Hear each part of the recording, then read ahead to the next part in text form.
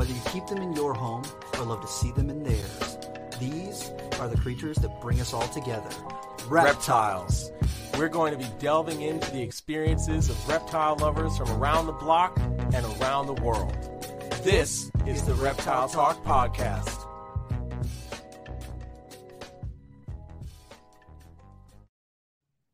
Boom. What is going on, everybody? This is Jeremy Turton from Brassman Reptiles. And I'm Rob, and I'm keeping it real. Rob, you're very excited. I'm pumped. I'm super pumped.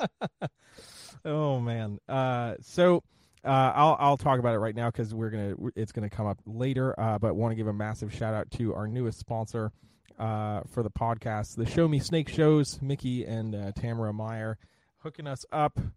Heck yeah, Rob. Rob's like, I'm rocking this shirt, man. I'm pumped. I got the Show Me Snake show on, and like I'm super pumped because Mickey actually wants to make the reptile hobby better. He's pushing USARK. He's pushing having good vendors. He's pushing responsible ownership and teaching the public. That's what I'm about. So I fuck with him. He's cool. Absolutely, man. So you guys will hear a little bit more about Show Me Snakes, and of course our year sponsor, Black Box Cages. Black Box Cages, boom. In this episode, how you doing, Rob? It's been a little bit. I've been away dealing with family stuff, but how are you doing? I'm doing pretty good, dude. I started a new job, and I spent a lot of time outside, so I've just been like field herping while I work. And so I've been paid to field herp? What the heck? I mean, that's not exclusively what I'm doing, but I've found like 4 or 5 DK snakes just like out and about while I'm working, and I'm like, yeah, a little bit of snake action that pumps up the day, in February. Makes it a little bit less boring. Hell yeah. Heck yeah, dude. That's awesome. All right. So I know people are here not for us, but for our guests, so I don't want to make them wait. But we're super excited. We're talking with another one of our friends from above. We're hanging out tonight with Will from Royal Canadian Reptiles. Let's bring him on here. Boom! What's up, dude? What's up, man? How's it going? It's going pretty good. How are you doing? I'm good, man. I can't complain at all. Life's good. Heck yeah, man. Heck yeah. Okay, so before we dive deep into all the stuff that we were talking about before we went live, for anybody who doesn't know you, can you give us the brief synopsis of who you are, what got you into reptiles, that kind of stuff?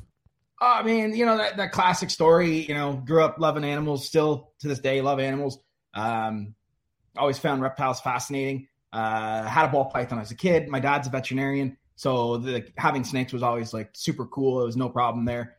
And basically, I went off to college, got rid of the original ball python I had for years, and went off to college. Walked past honestly, the pet store I used to walk by had lemurs.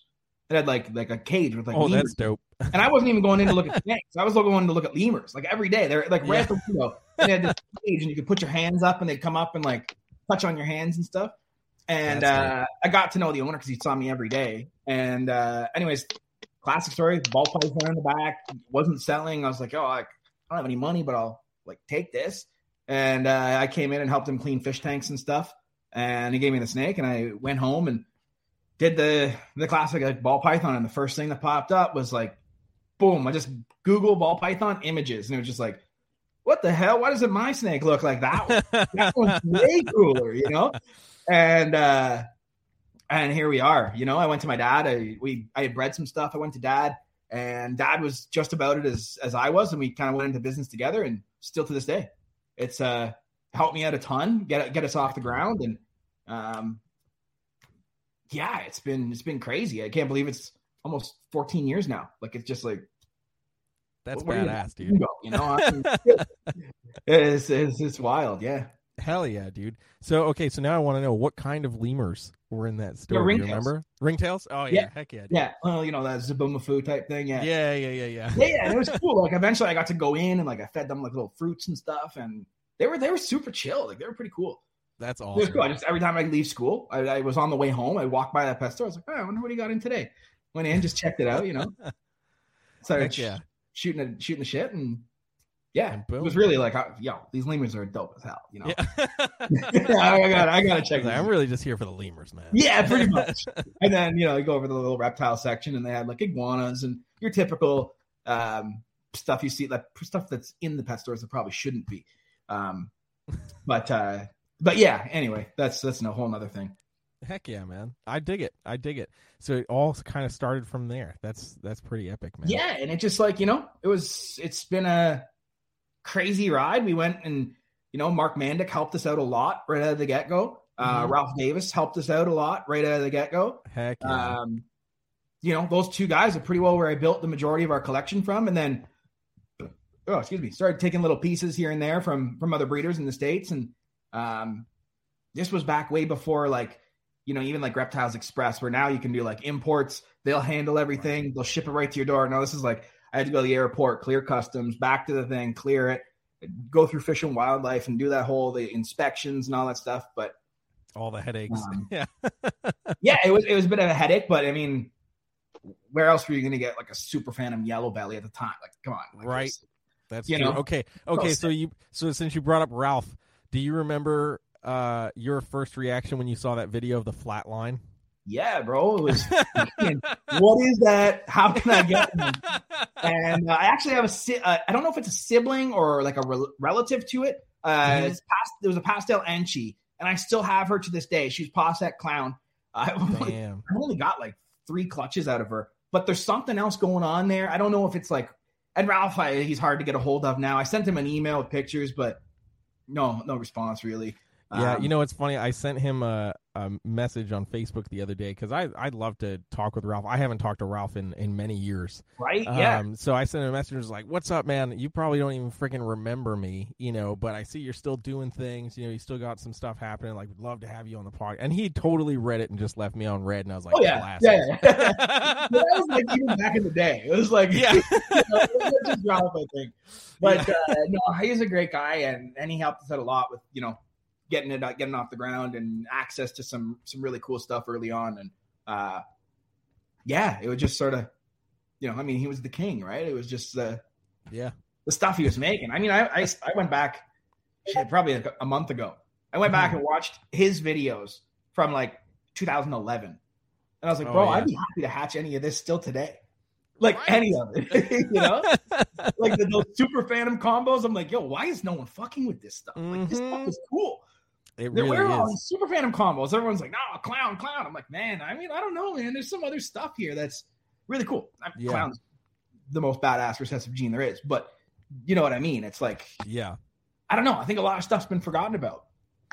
I agree, man. And it was a shame seeing Ralph get out, because he had so much epic shit that was going on. So it's like, man, if he didn't get out, I can only imagine the kind of stuff that RDR would be pumping out right now. And we'd all just be like, okay, so there's no point in doing ball pythons anymore because it's basically just like Ralph and Justin and Ozzy, and then the rest of us are just going to hell. Yeah, I mean, like, sometimes it feels that way. Like, but that's how I felt 10 years ago. It was like, oh my God, look what this guy's got. But that's just, it's easy to feel that way. But at the end of the day, like, if you put the time, you put the effort and you get the right animals and you start the projects and you have the forethought to do it, you can work your way up the totem pole, really.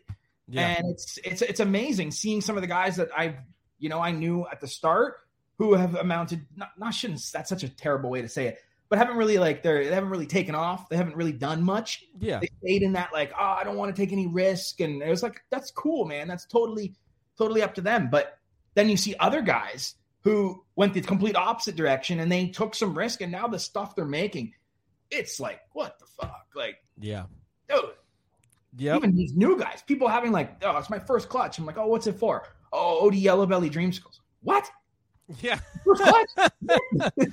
it is crazy, man. I always tell people like, cause I'll get that question a lot, what's the craziest thing to you when it comes to ball pythons? And I'm like, man, the fact that somebody's first snake can be a coral glow. Yeah. Like that's so affordable. Yeah. I'm like, dude, I used to look at Nerd's website and see a male coral glow for $65K. Yeah, you know, now you can go buy it at fucking PetSmart for $350. Isn't it wild? Yeah. You know, so And- yeah, it's crazy that your entry into this game can be, you know, a mind-blowing creation if you're willing to put up a little bit of dough. Absolutely. The Coral Glow thing, man, I almost got into that. Like it was like I shouldn't say that because I had nowhere near the funds to pick something. Well, like it was like this like turning point where we were sort of sitting there going like, you know, the Coral Glows, the GHIs, it was all codom combos. And that was like, or incomplete dominance, I suppose. But that's what everybody wanted. And it was like, that was the craze. And I just couldn't swing 20,000, 30, 40, 50,000 on snakes. It was just like, man, Yeah. I have like four Mojaves. Like I can't, you know, and it just didn't make sense.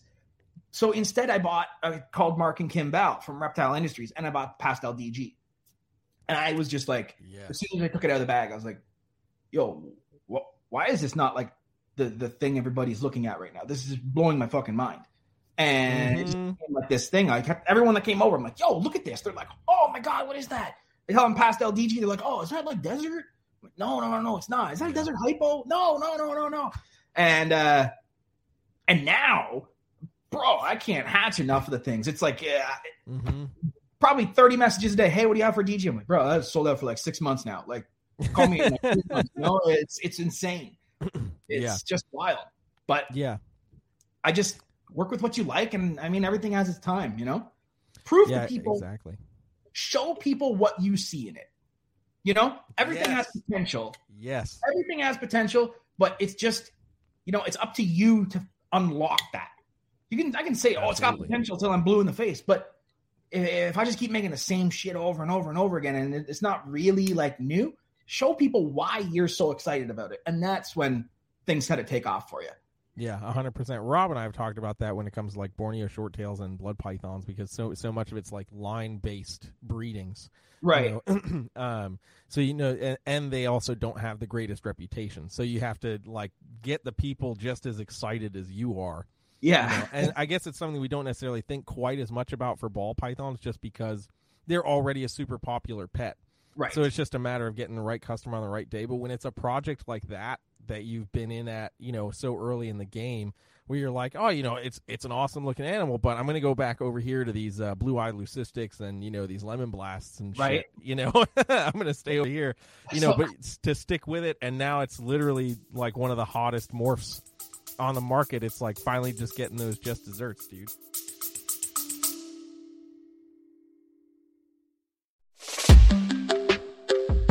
What's all around you, almost everywhere you look, and makes your life better? Birds. Learn all about these beautiful creatures in this wonderful new podcast called Birds of a Feather Talk Together. Two experts guide two newbies on their journey to learn more.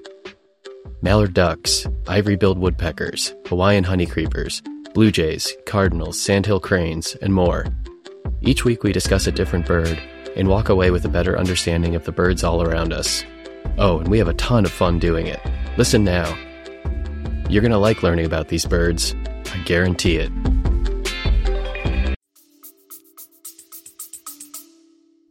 Yeah, it's awesome. And the crazy thing, like when you said about line breeding, right? Like pretty much every other species, line breeding is like what you do, right? It's like you want to make like the darkest blacks or this or that. And then in ball pythons, it's like, what's the next morph?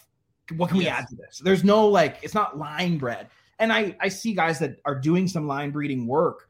I don't mean to like rain on that parade whatsoever, but because it's an important thing, you know, like Barnhart line black pastel, fantastic looking black pastel, and it's the black pastel that I choose to use.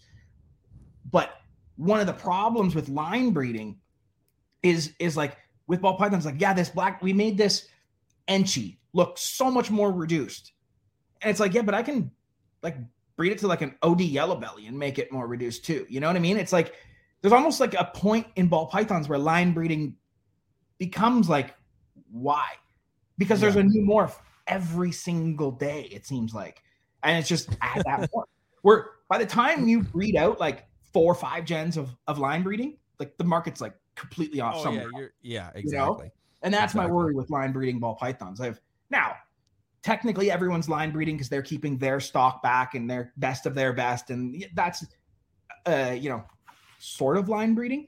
But if you were to like take an Enchi and be like, okay, I'm going to take this Enchi and then I'm going to breed it into this and I'm going to keep the best out and I'm going to just work on Enchi. I wonder how much you'd change that Enchi over 8 years, 10 years. I don't know the answer there. Is it so variable because it's a genetic trait, or is it, like with chondros, right? They're not genes. They're like, they're lines. They're, these parents were funky. Doesn't mean the babies are going to be. Right. But ball pythons are like, oh, that had spider in it. Babies will have spider in it. It's like, Yeah, it's definitely a much different way of thinking. Like when I was coming up, I had a lot of ball python stuff, but I was a colubrid guy, like big on colubrids, and they're another one, like corn snakes was what I focused on a lot with. And, plenty of morphs of corn snakes, but there was also a lot of attention to the line breeding. But you're almost forced into that sort of, because while there were a handful of recessive mutations, like that's all we had. And there weren't very many new things popping up. So it was just like, how can I take this anery and make it the nicest anery possible? Right. Or like Rob, when we were at Daytona and we looked at Lee Abbott's oh my coral, Lanta! Like just these, so it's basically just like a ghost corn, so a hypoanery. Yeah. Right. That they started to express a little bit of pink pigment. A little iridophore was starting to bleed through. And Lee took those pink animals and bred them back into pink animals and bred them back into pink animals. And these things, bro, were so fucking fluorescent pink. Literally. You could see them from halfway down the aisle. Yeah. Really? Dude, I was like, I don't know how you melted a starburst onto your fucking corn snake, dude, but I want them all. Like, I fucking want them all, dude. And I'm sure that's possible with ball pythons. Yeah. I'm sure it is. It's got to be. Right? It's possible with everything else. So why not with ball pythons? I don't want to be the guy to do it. Yeah. Which is fair. Yeah. I tons of respect to the guys that do it, and I will happily buy into that project.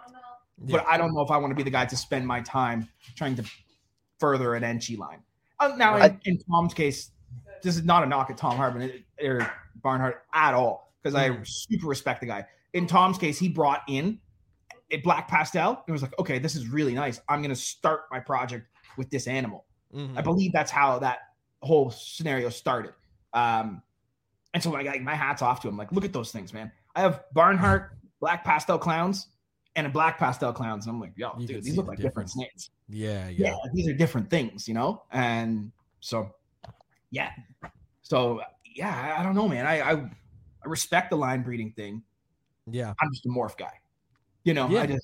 I love I think what makes me so excited about ball pythons is if I pair these two snakes together and I hit one of these, that will be het for this. And then I take that and it can go back into this and like the logistics of it's always forward thinking. Catching one of these and then putting it over here and that works with this.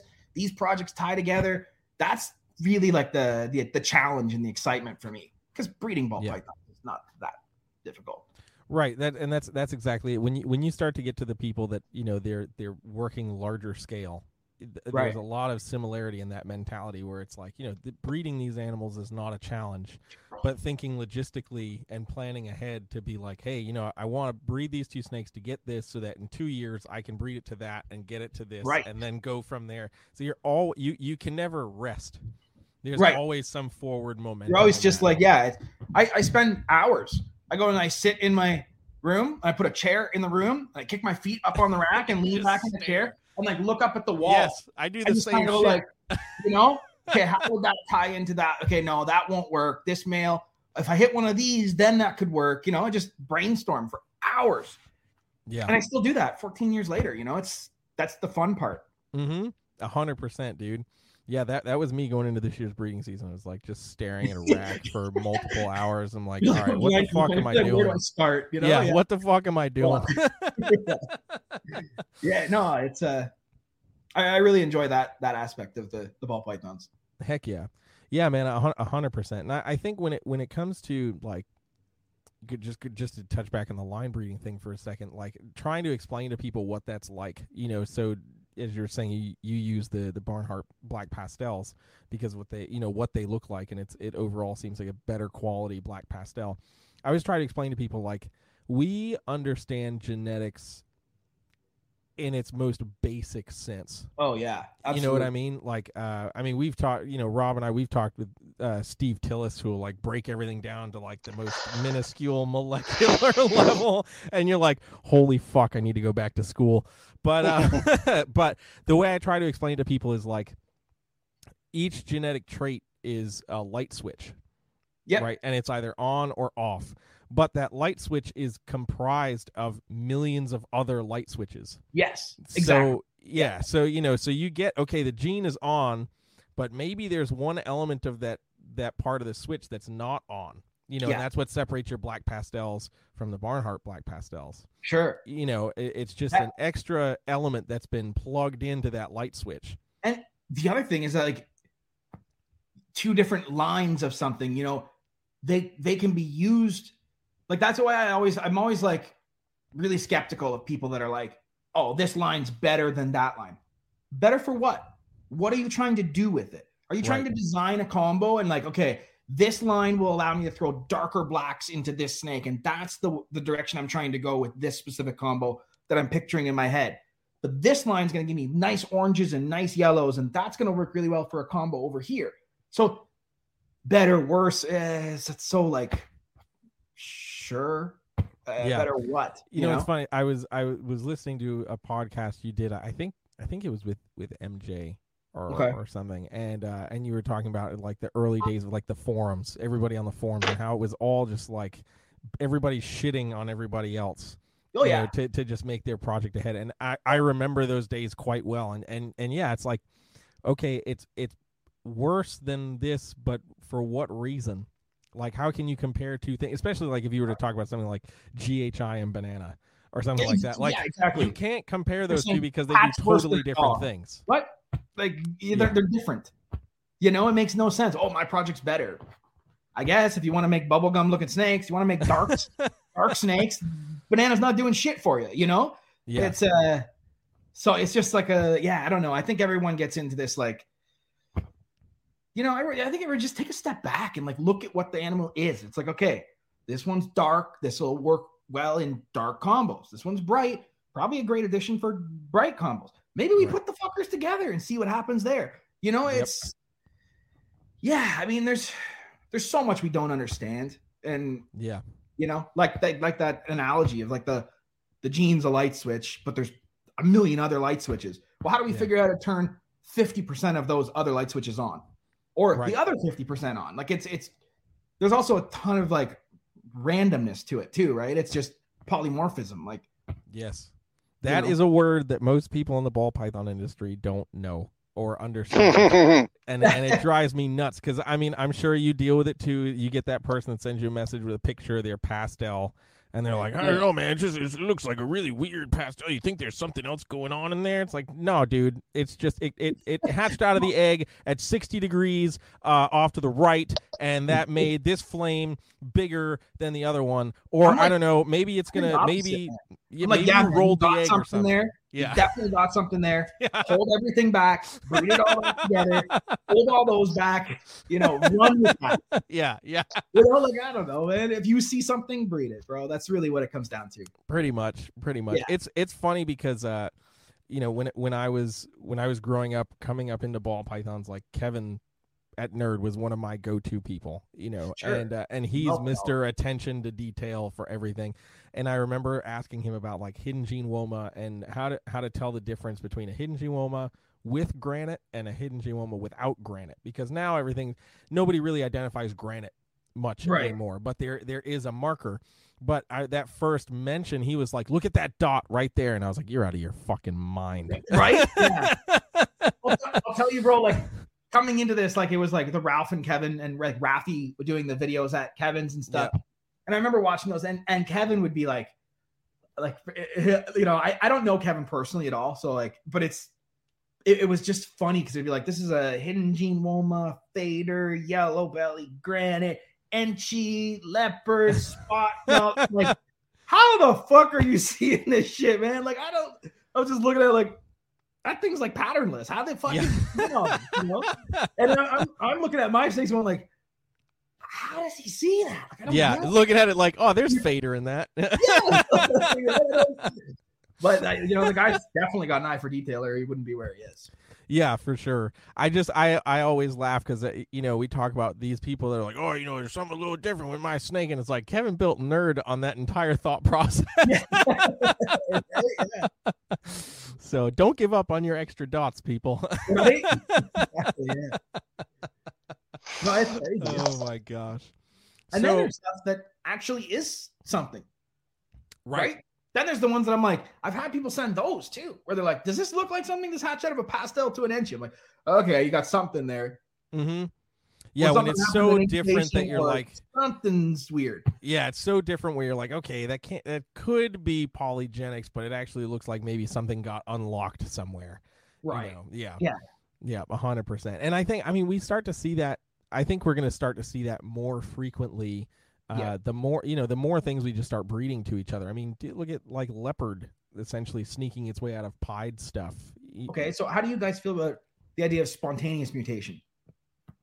So all of these genes, like one day, like an albino just hatched. Mm-hmm. Were those parents albino, or was that gene? Did that gene mutate in the egg, and that albino stemmed the rest of the albinos? Where did all these genes come from? They have to mutate somehow, right? They're mutations. Yes. And so now that ball pythons are being bred on such a giant scale, it's bound to be happening in your incubator. Are people going to just all of a sudden like, wait, what the fuck is this thing? This doesn't make any sense. They breed it. They're breeding it back to the parents, not making them again. But they breed it to something else, and don't, like, you know what I mean? Like the mom is not het. The baby is a visual. How did that happen? Well, it was a spontaneous mutation in the egg. It's I don't know. I don't know. Maybe is that a thing? How did banana come to be? Right. I could certainly see it happening. In like, look at incomplete dominance. All of a sudden there was a banana. Right. And it's like it's one of those things where it's like it has to exist somewhere on that allele, but what makes it actually click and become, turn that light switch on? Yeah, exactly. Right. That's exactly. So how does that work? Exactly. And will that start happening in incubators? Dude, just roll your eggs. That's it. Yeah. Put them in the old school Hovabator with the chicken egg rotator, and you'll get some weird shit, guaranteed. Yeah. Yeah. Put a bit of rotisserie, just. Oh, my Lanta. Yeah. Look at every ball python breeder in the chat right now is like, what the fuck is going on? That's how he's been making those. Yeah, right. Yeah, no. That's what made Spider wobble. Just saying. Yeah. But it's just like that, how does that work? It's all of a sudden there was a phantom. All of a sudden there's a blackhead, a banana, a GHI, a spot nose. Go on and on and on and on. And they came from somewhere. They don't just naturally, they naturally occur, but they mutated somehow. Right. And I just wonder, is weird anomalies and stuff like that, is that potentially what's going on? I don't have the answer. Someone way smarter than me has to answer that question. I just think of this idea. Yeah. No, 100%, man. 100%. It's got to be possible. Thinking on genetics in a more advanced, like most people don't do that because we're so standardized in the Mendelian genetic of like, okay, this is a Mojave. I breed this to a normal. I'm going to get normals and Mojaves. This is albino. I breed it to a het. I make albinos and hets. And right. That's it. So to start having the conversations about like polygenics, spontaneous genetic mutation, like these are important to start thinking about, and it's just taking genetics to the next level. The downfall becomes when you get the people who are just like, this sounds like biology class, and like turn off. What do you think you're doing in your basement? Like pretty much, you're breeding genes, and like that's the fun of it, right? Yeah, I love that like brainstorm. Like, okay, hang on, think about that. How the fuck did a banana just all of a sudden pop up? Not only just pop up, is like sex linked. Only gene that we can think of that like males produce males, females produce male. Like, it's like, what the fuck? how does that happen? Yeah. Nature's a crazy fucking thing. And, that's just, Yeah. The sex linkage of the banana coral glow stuff. I mean, like that was one of the most like mind blowing super absurd moments, what the hell, and to me, I mean, obviously now 90% of what we see is all males. It's just coming from male makers and, because now nobody keeps track of the generations, but, I mean, that's crazy to freaking think about. It is. It's this crazy ass mutation now. The only one like it. Yeah, exactly. Nothing else touches that. And the most impactful gene in the last 10 years, for sure. Mm-hmm. Like that gene, like all of it, when banana came out, everybody was just like, what the fuck is that? We've never seen this before. Yeah. And then now it's still a commonplace gene. It's still a commonplace gene in every collection. Yeah. 100%. That was just and then a male bred to another female makes males, unless that male came from a female. It's like I was like, like 8 months into ball pythons. I was like, what the fuck am I getting myself into? Dude, listen, I can't imagine somebody trying to get into ball pythons today? Now. Yeah, for real. It's like when I started keeping ball pythons 16, 17 years ago, it was like, okay, we got about 30 morphs and like, okay, I get this. Now it's like, holy shit, like, why are there so many combos? What is going on? Man, it's going to get, like, I can handle, like, the doubles, like, how to make triples, how to best attack a triple recessive project. You start to get into, like, quads, stuff like that. It starts to become, like, I have to, stop for a second and go, like, hang on. This is a double visual, double head. This is here's my outcomes, here's the odds, and I'm just like, holy fuck, this is getting crazy. Yeah. Then you add allelic shit into the mix too, Candino, Kryptons, all that stuff, and it's just it's an extra level. The guys who understand Krypton right now, if you're not paying attention to that, that is a cheat code for clowns. Mm-hmm. It's a biological hack to pick out het clowns. Mm-hmm. And people are still like, I want the pure cryptic. I'm like, go ahead. Working with the Krypton allows you to pop that into, like, all of a sudden it's acting like a visual clown. I'm able to pick, like, if I take a Krypton, breed it into one of my combo het clowns, not only do I now have those genes that were in the clown, which is a much more developed project, pulled over into the cryptic project, but I can now, normally I'd have a 1 in 4 shot. Oh, those are my clowns. The rest is 66% het. But when you all of a sudden, I can start to pick out the Kryptons in the clutch, I know with 100% certainty they're het clown. And now I can start to use that to your advantage, especially when you start having other recessives on top of there, like a hypo Krypton. Okay, that really starts to really become advantageous to, okay, I can start picking out those het clowns that are het hypo. You know, it's a cheat code, man, and no one's really paying attention to it.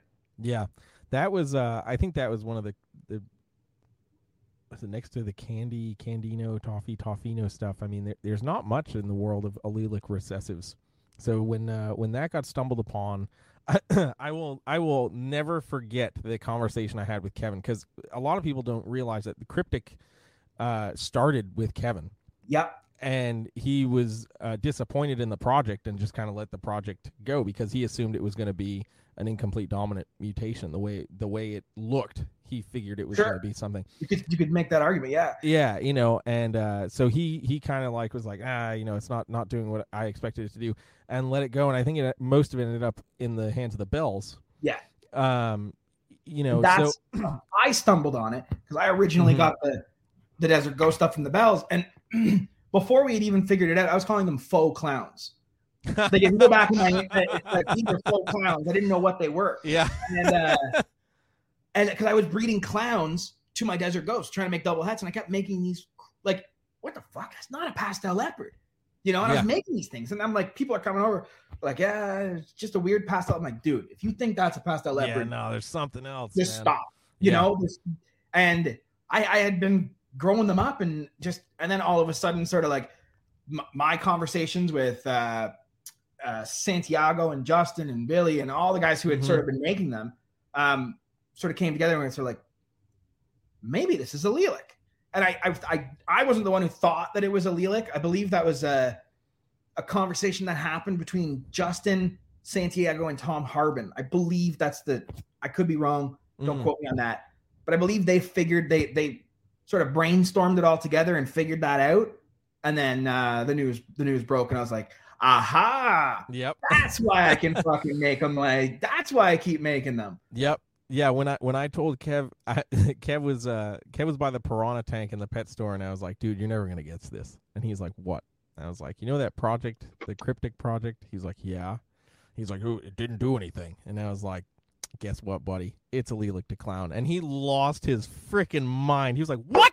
I got rid of all this. I should have been breeding. God damn, I was so disappointed. I just fucking let it go.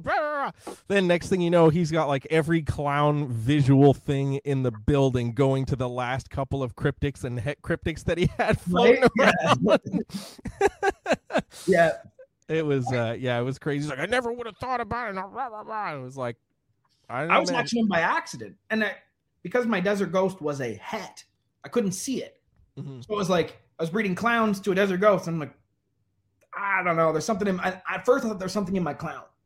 I was like, it's got to be the clown. This is just a desert ghost. It doesn't look like anything, but it was some crazy clown combo. So I was like, wow, there's got to be some sort of variability going on there. And it turned out it was the female that was making all that. And then I started to be able to backtrace. Oh, hang on. She's het. That means she's paw set, and she's paw set, and she's paw. And we're slowly been proving those out. Yep. Yeah. 100%. Okay. I want to point out this comment just because it's super important with everything that's going on right now. This is Mike over at Mike's Monitors. Donated one of his hatchling coming out to the U.S. ARC auction in Arlington, and it brought in $1,300. That's awesome, dude. Amazing. So yeah, hopefully everybody that's here in the chat and is listening is aware of what's going on here in the U.S. with the proposed Lacey Act amendments in the America Competes Act of 2022. Shameless plug for it because it's happening. If you want to check it out, on the 17th of this month, I'll be doing a live stream on Instagram with Phil Goss, Brian Barczyk, and Mason Barnes, and we're just going to be talking about everything that's going on. Phil and Dave Kaufman and Ryan and Erica McVeigh did a great live stream here on YouTube talking about it and got some great info out there, and they raised quite a bit of money for USARC with the super chats and everything, and that was epic. All right, before we continue, I'm going to run our ad break really quick. We'll come back in about 2 minutes. Black Box Cages, located in Buford, Georgia, is your one-stop shop for all of your caging and rack needs. Owners Jen and Clint are at the helm of this fantastic company. With one of the shortest lead times in cage and rack manufacturing, Black Box can satisfy anyone's needs.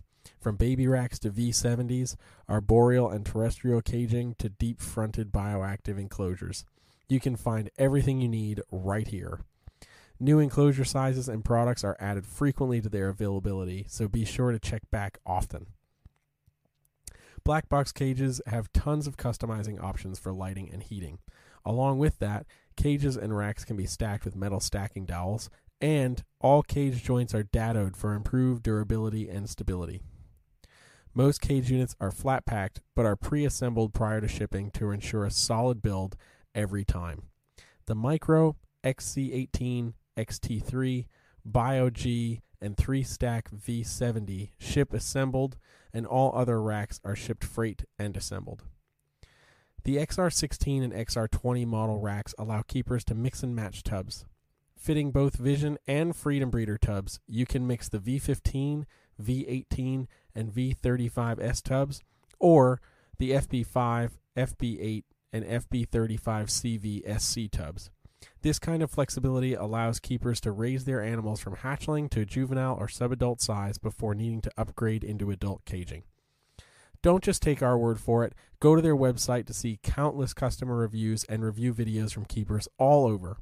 To learn more about Black Box Cages, follow them on Facebook and Instagram at Black Box Cages, and of course their website, www.blackboxcages.com. Links to their socials and website will be available in the podcast description. The Show Me Reptiles and Exotic shows are taking the country by storm. Dedicated to education, quality, and engagement, you can expect a wonderful experience at a Show Me show, be it an expo or an educational event. Founders Mickey and Tamara are working tirelessly to not only create memorable expos and educational events, but also to engage in conservation efforts and industry preservation. They are proud USARK supporters and do a lot to ensure that they spread the word at every show. Find a Show Me Snakes show near you. Shows are hosted in 19 states, from Rhode Island to Florida, Colorado to Texas. There's sure to be one near you. The Show Me show territory is ever growing, so if there isn't one by you just yet, hang tight. To find out more info about the Show Me shows, to book an educational event, or just to learn more in general, make sure you check out their website, showmesnakes.com. All of the links to their socials and, of course, their website will be available in the podcast description.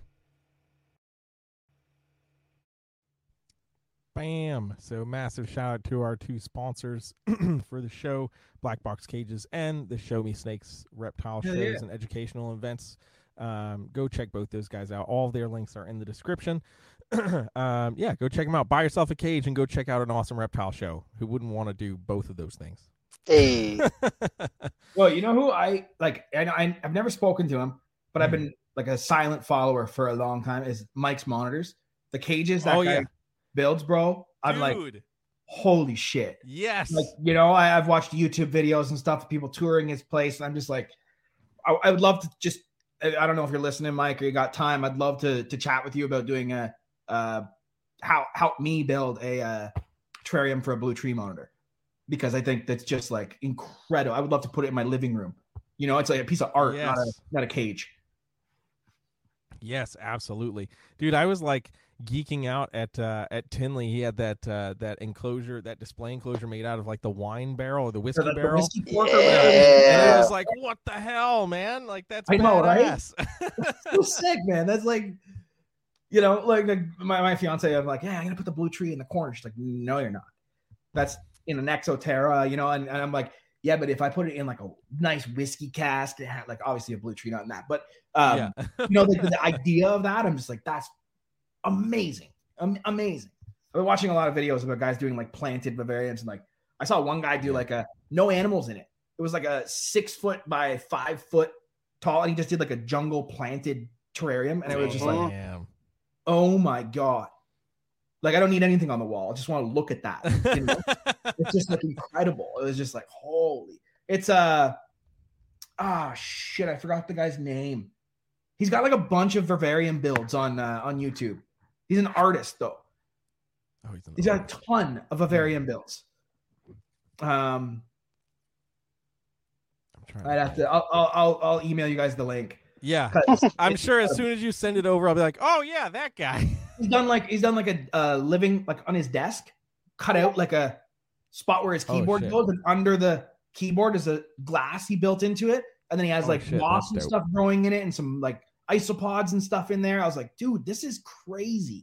The stuff he's done, I'm just like, oh my god. Serpa design. That's it. Serpa design. Yeah. Heck yeah. Yeah. Incredible stuff. But, yeah. Heck yeah, dude. I love I really enjoy the. I suck at it, but I really enjoy the vivarium builds. Like I did one for my tree monitor. Had a lot of fun with it. Heck yeah. So I mean, that's kind of the perfect segue. I know we've been talking about ball pythons, and I know everybody here enjoys ball python talk, but you don't just keep ball pythons. I don't. No. I mean, I do. Like that's what I breed. You know? Right. Everything else I just look at because I don't know how to breed the shit. But yeah, no, I have some Trimarchon. I got some yellowtails and some Mexican rubidus, and then a green tree and a blue tree. And heck yeah. I mean, this is the ball python side of me. I'm like, yo, can you breed a green tree and a blue tree monitor together? I know a monitor guys. Look at Rob's face. Is like, see, you know what I mean? Yeah, like, why would you even say that, right? I know that's the original. I know that's the original thing, but like, imagine we made like a purple one, bro. Come on. Look, I'm gonna get. It would be purple. I'm gonna get a message from Rob. Just fucking ball python guys. Okay, no more. Yeah, no more ball python guys on the podcast. Sorry. So it's not for me. Here's my thinking. Like, they all come from the same like area. They're basically the same friggin' species. Like for the most part, they're the Cajun requirement. Like every husbandry requirement on them is the same, from what I can understand. I'm no expert with tree monitors. I actually really suck at keeping them, but I just like to think of these things. Like, what if you bred a black and a blue? What do you make like, an in between? They've already done it. They have? Yeah, they're ugly. What do they look They're like? fucking abominations. They look like an ugly black. Like I don't know what to tell you. Rob, that's Okay, racist. Okay. Damn. Well, I'm glad someone did it because, like, you have to try these things, right? No, you don't. Okay. Oh, If I see you, it's fight on site, bro. It's fight on site. Let's do it. Whoop my ass, but I know what the next October Tinley Rumble is going to be. Legit. I'll raise money for USARK. We're throwing hands. No hybrid tree monitors. Look at my ass beat for USARK. I mean, we Yeah. can do that. I'm gonna get up and still come at you with these ideas, bro. Yeah. Just every blow is just like blue What about tree to red. I was like, wow, this guy's cool. He's got tree monitors. He's like, what if we hybridize them? It's like, oh, he's not cool anymore. Another species I'd love to keep is basins, the basin emeralds. Yeah. I'm obsessed with them. I think they're probably the coolest snake there is, to be honest. I mean, the Bolins are really cool too, but I just have this thing for that like bulldog head hanging from a branch. Like it's just that look, in a nice. I know like the breeders and stuff, and even most keepers keep them in a pretty simplistic style setup. Mm-hmm. But I would love to see one in a nice planted tank and like just as a pet. I don't want to breed the thing. I don't really want to breed. I just want to like observe it because they're just gorgeous. They're just unbelievably pretty.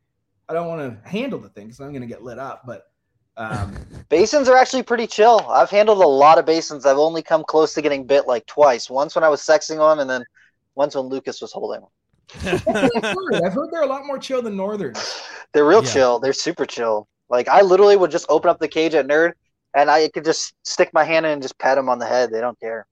Really? That's so cool. Yeah. Yeah. Don't do that with northerns, but don't basins do that you with can northerns. do that. Yeah. No. Yeah. Basins is chill though.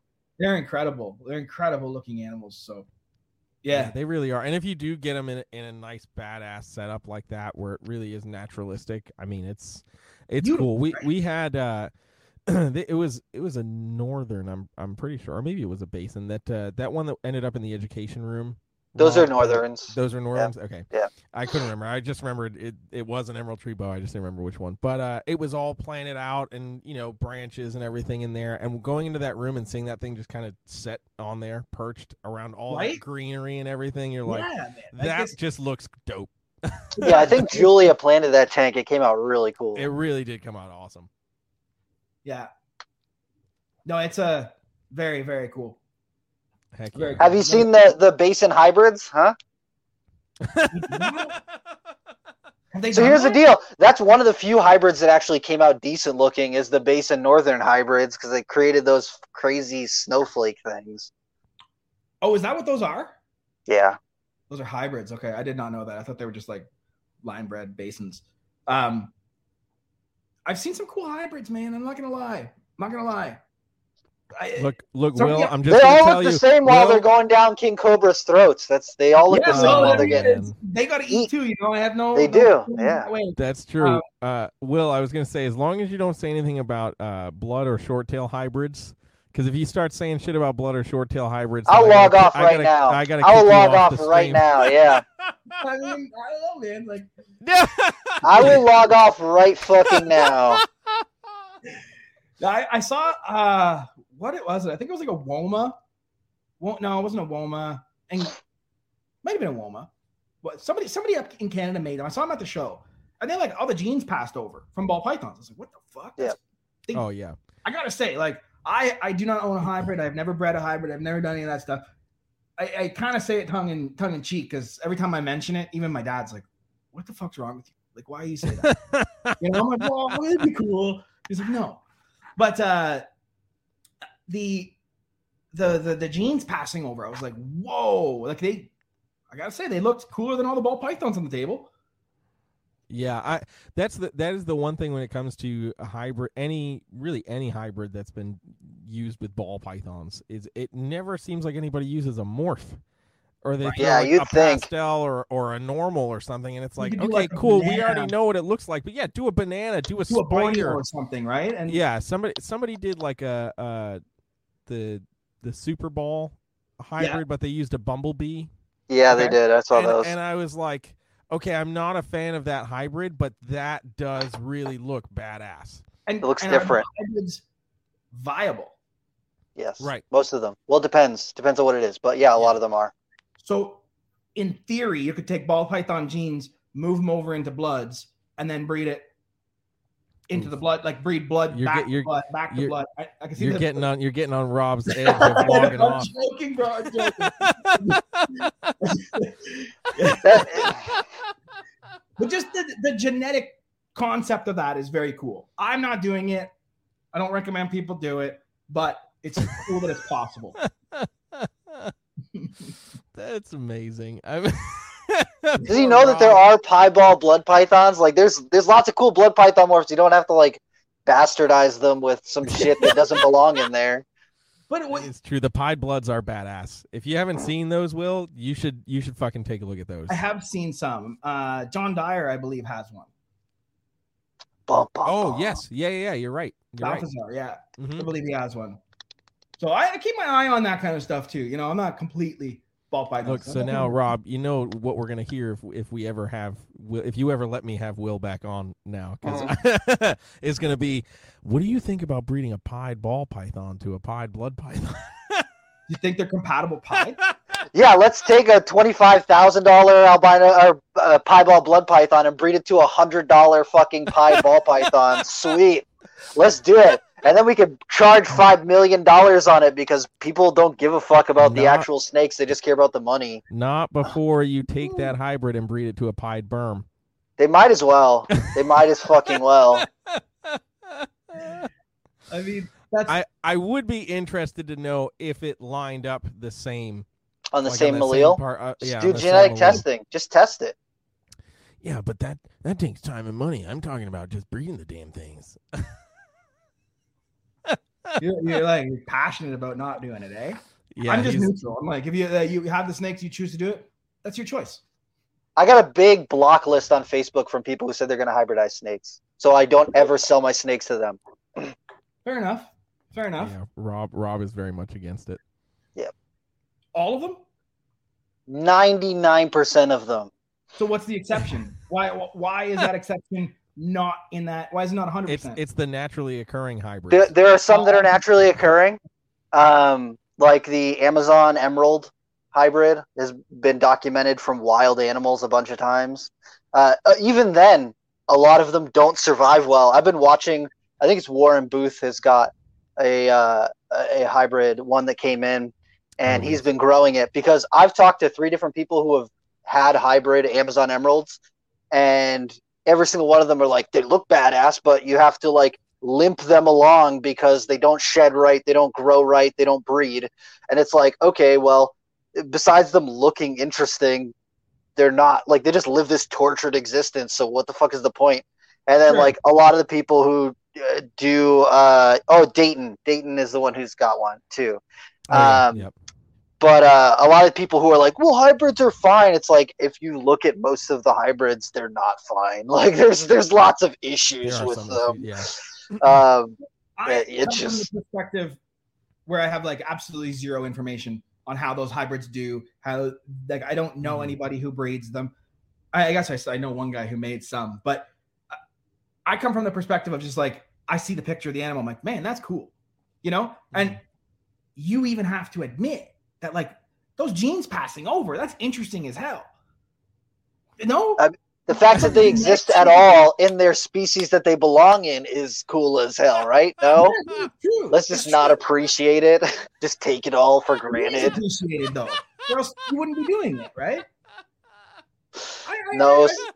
I'm getting a lot of enjoyment out of this. I'm just saying. We can go on Reptile Fight Club and we'll just fight about it. 'Cause I got a lot of shit to say.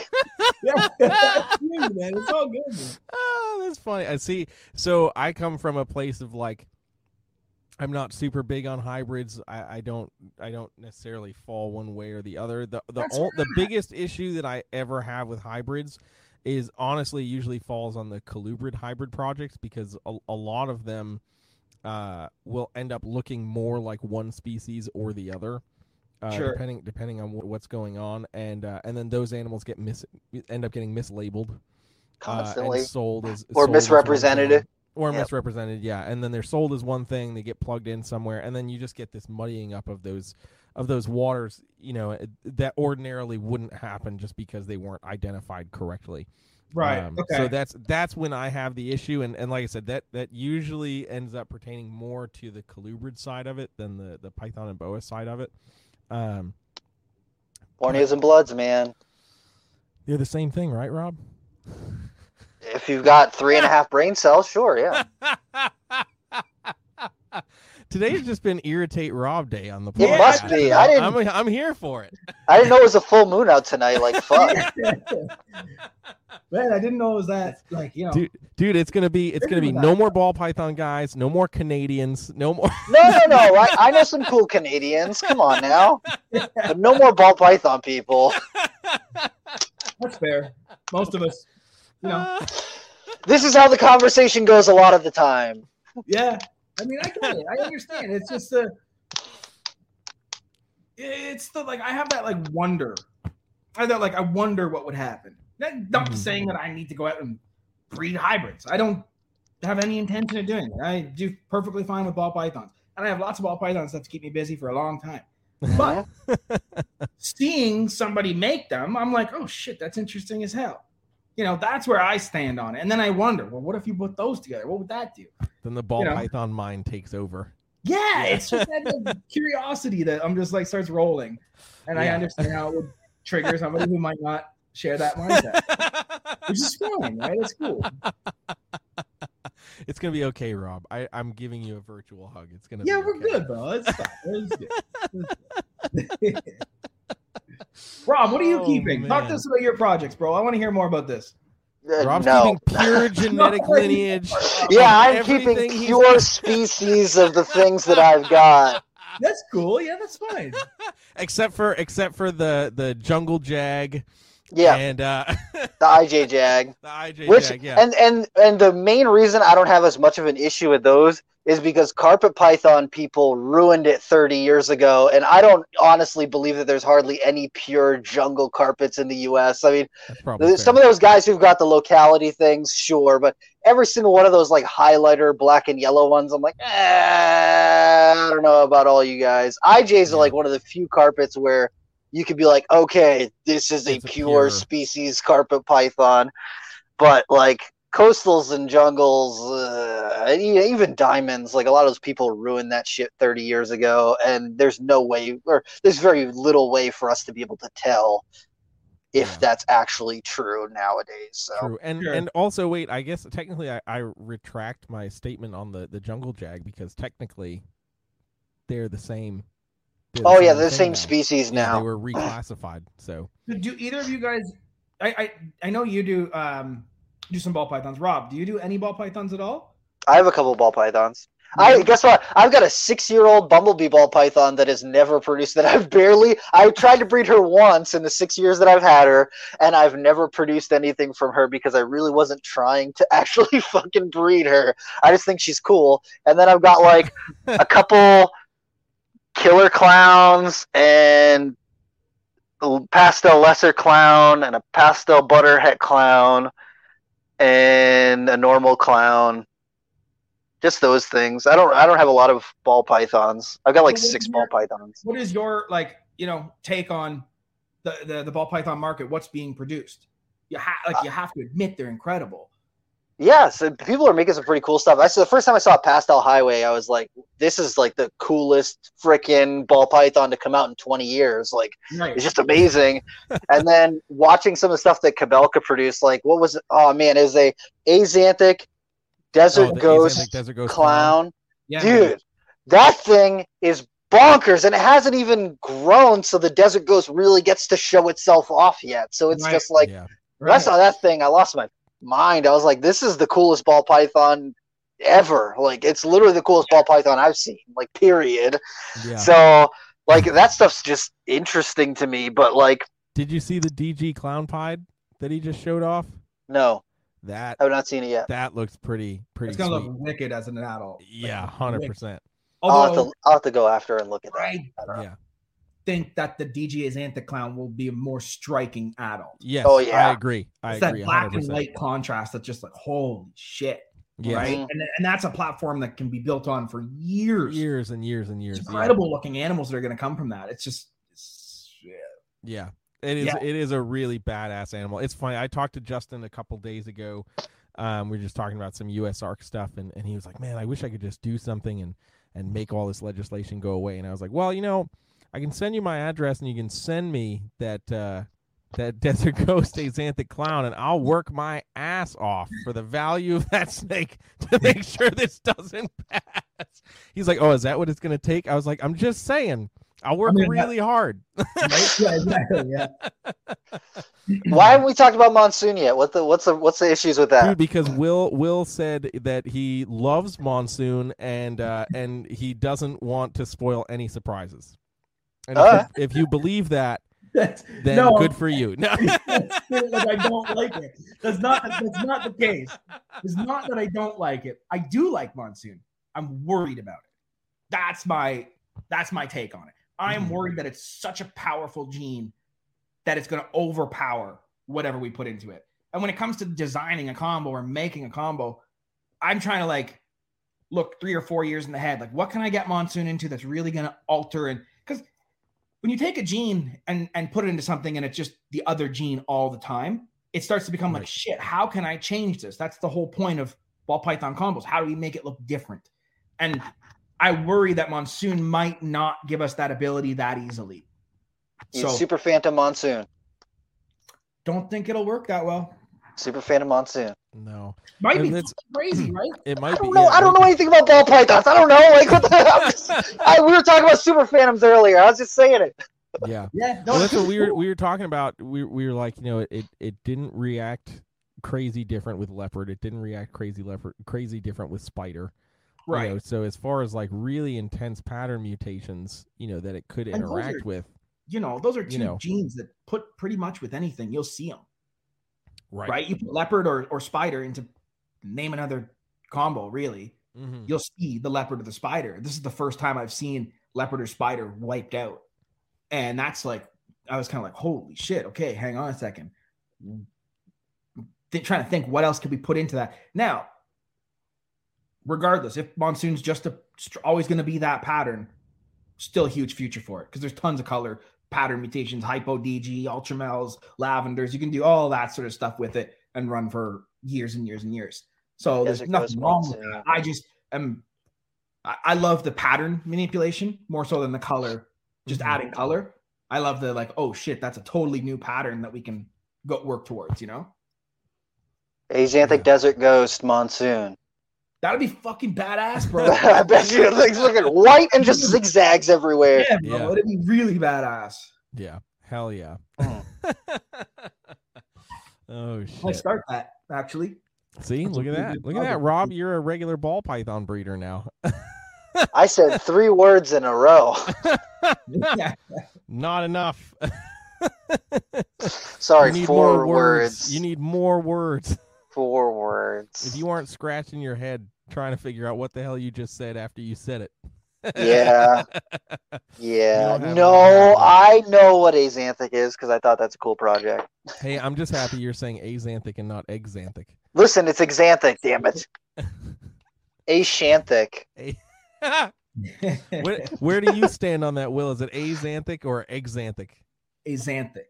Okay, all right. See? Yeah. See, Rob? There's no G in there. Yeah, I know.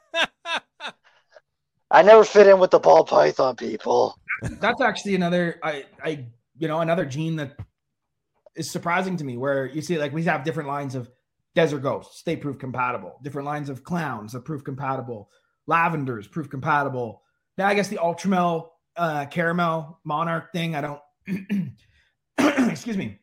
I haven't seen anyone like conclusively breed them together. Mm-hmm. I've just heard rumors. They did this, but I haven't seen like, hey, here's them locked. Here's a clutch. Here's the babies. Like I haven't seen that yet. So, don't know there. But Axanthic is a different one. It's like all of the Axanthic lines are all non-compatible. Yeah.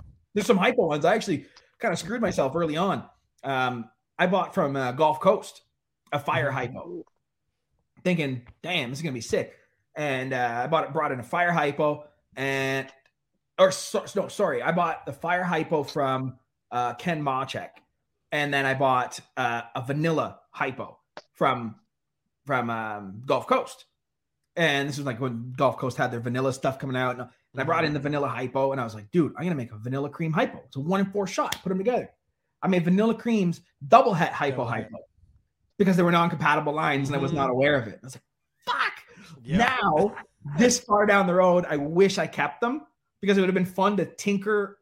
Like, can you see the double hypo stacked together? I don't know. Yeah, how would that come Probably across? not, but like, what's another bin, you know? Yeah. You know? That was the most real thing ever from a ball python guy. Hey, what's one more bin? Yeah, it's okay. The rack's not full, so yeah, exactly. Yeah. The rack's I try not to have the entire room full. I try to always have some space, you know, like because I like being able to be like, okay, this snake's off of food. I'm going to move it into a different bin, see if that gets it back on food. Just be able to shuffle stuff around a bit and have that flexibility as opposed to, you know, everything's just completely jammed to the ceiling and try not to do that. But. Yeah, for sure. Heck yeah, man. All right, so we're wrapping up our time, but before we let you go, Will, we always ask our guests one final question to wrap it all up. So that question for you, sir, is what in the realm of reptiles, be it something in your collection, something you've seen scrolling the internet or anything like that, what in the realm of reptiles has you excited about reptiles? Honestly, the community, not the animals themselves. It's the people, man. Like I've met people that like, you know, are going to be my homies for life. Like, it's just like, and we all, you know, all because we're just like outcasts that like snakes and lizards and stuff, you know, it's like, it's, and like, just look around. Like there's likely an auction happening right now where like probably hundreds of thousands of dollars are being donated by guys breeding snakes to keep this going, you know, like that blows my mind that that's a thing. And I think just as a community, like everyone's going to have their differences. Everyone's going to have that shit. But at the end of the day, we're all on the same fucking team here. Yeah. You know, and that's just like, that's crazy to me. It's like, you know, the animals themselves, incredible. The projects people are working, incredible, but it's the actual people in the industry that I enjoy the most. Hell yeah. Heck yeah. That's all about. So if people want to find out more about you and the projects that you're working on and the stuff that you're doing, where should they go to find you? Just Instagram, Facebook, YouTube, Royal Canadian Reptiles, royalcanadianreptiles.ca. Really just Google it, to be honest. Pretty easy. Yeah. Hell yeah. Bam. That's where it's at. That wraps it up for us, dude. Thanks so much for coming and Thanks hanging again, with guys. us, dude. Appreciate it. Heck yeah, Post man. Dev. We'll talk to you soon.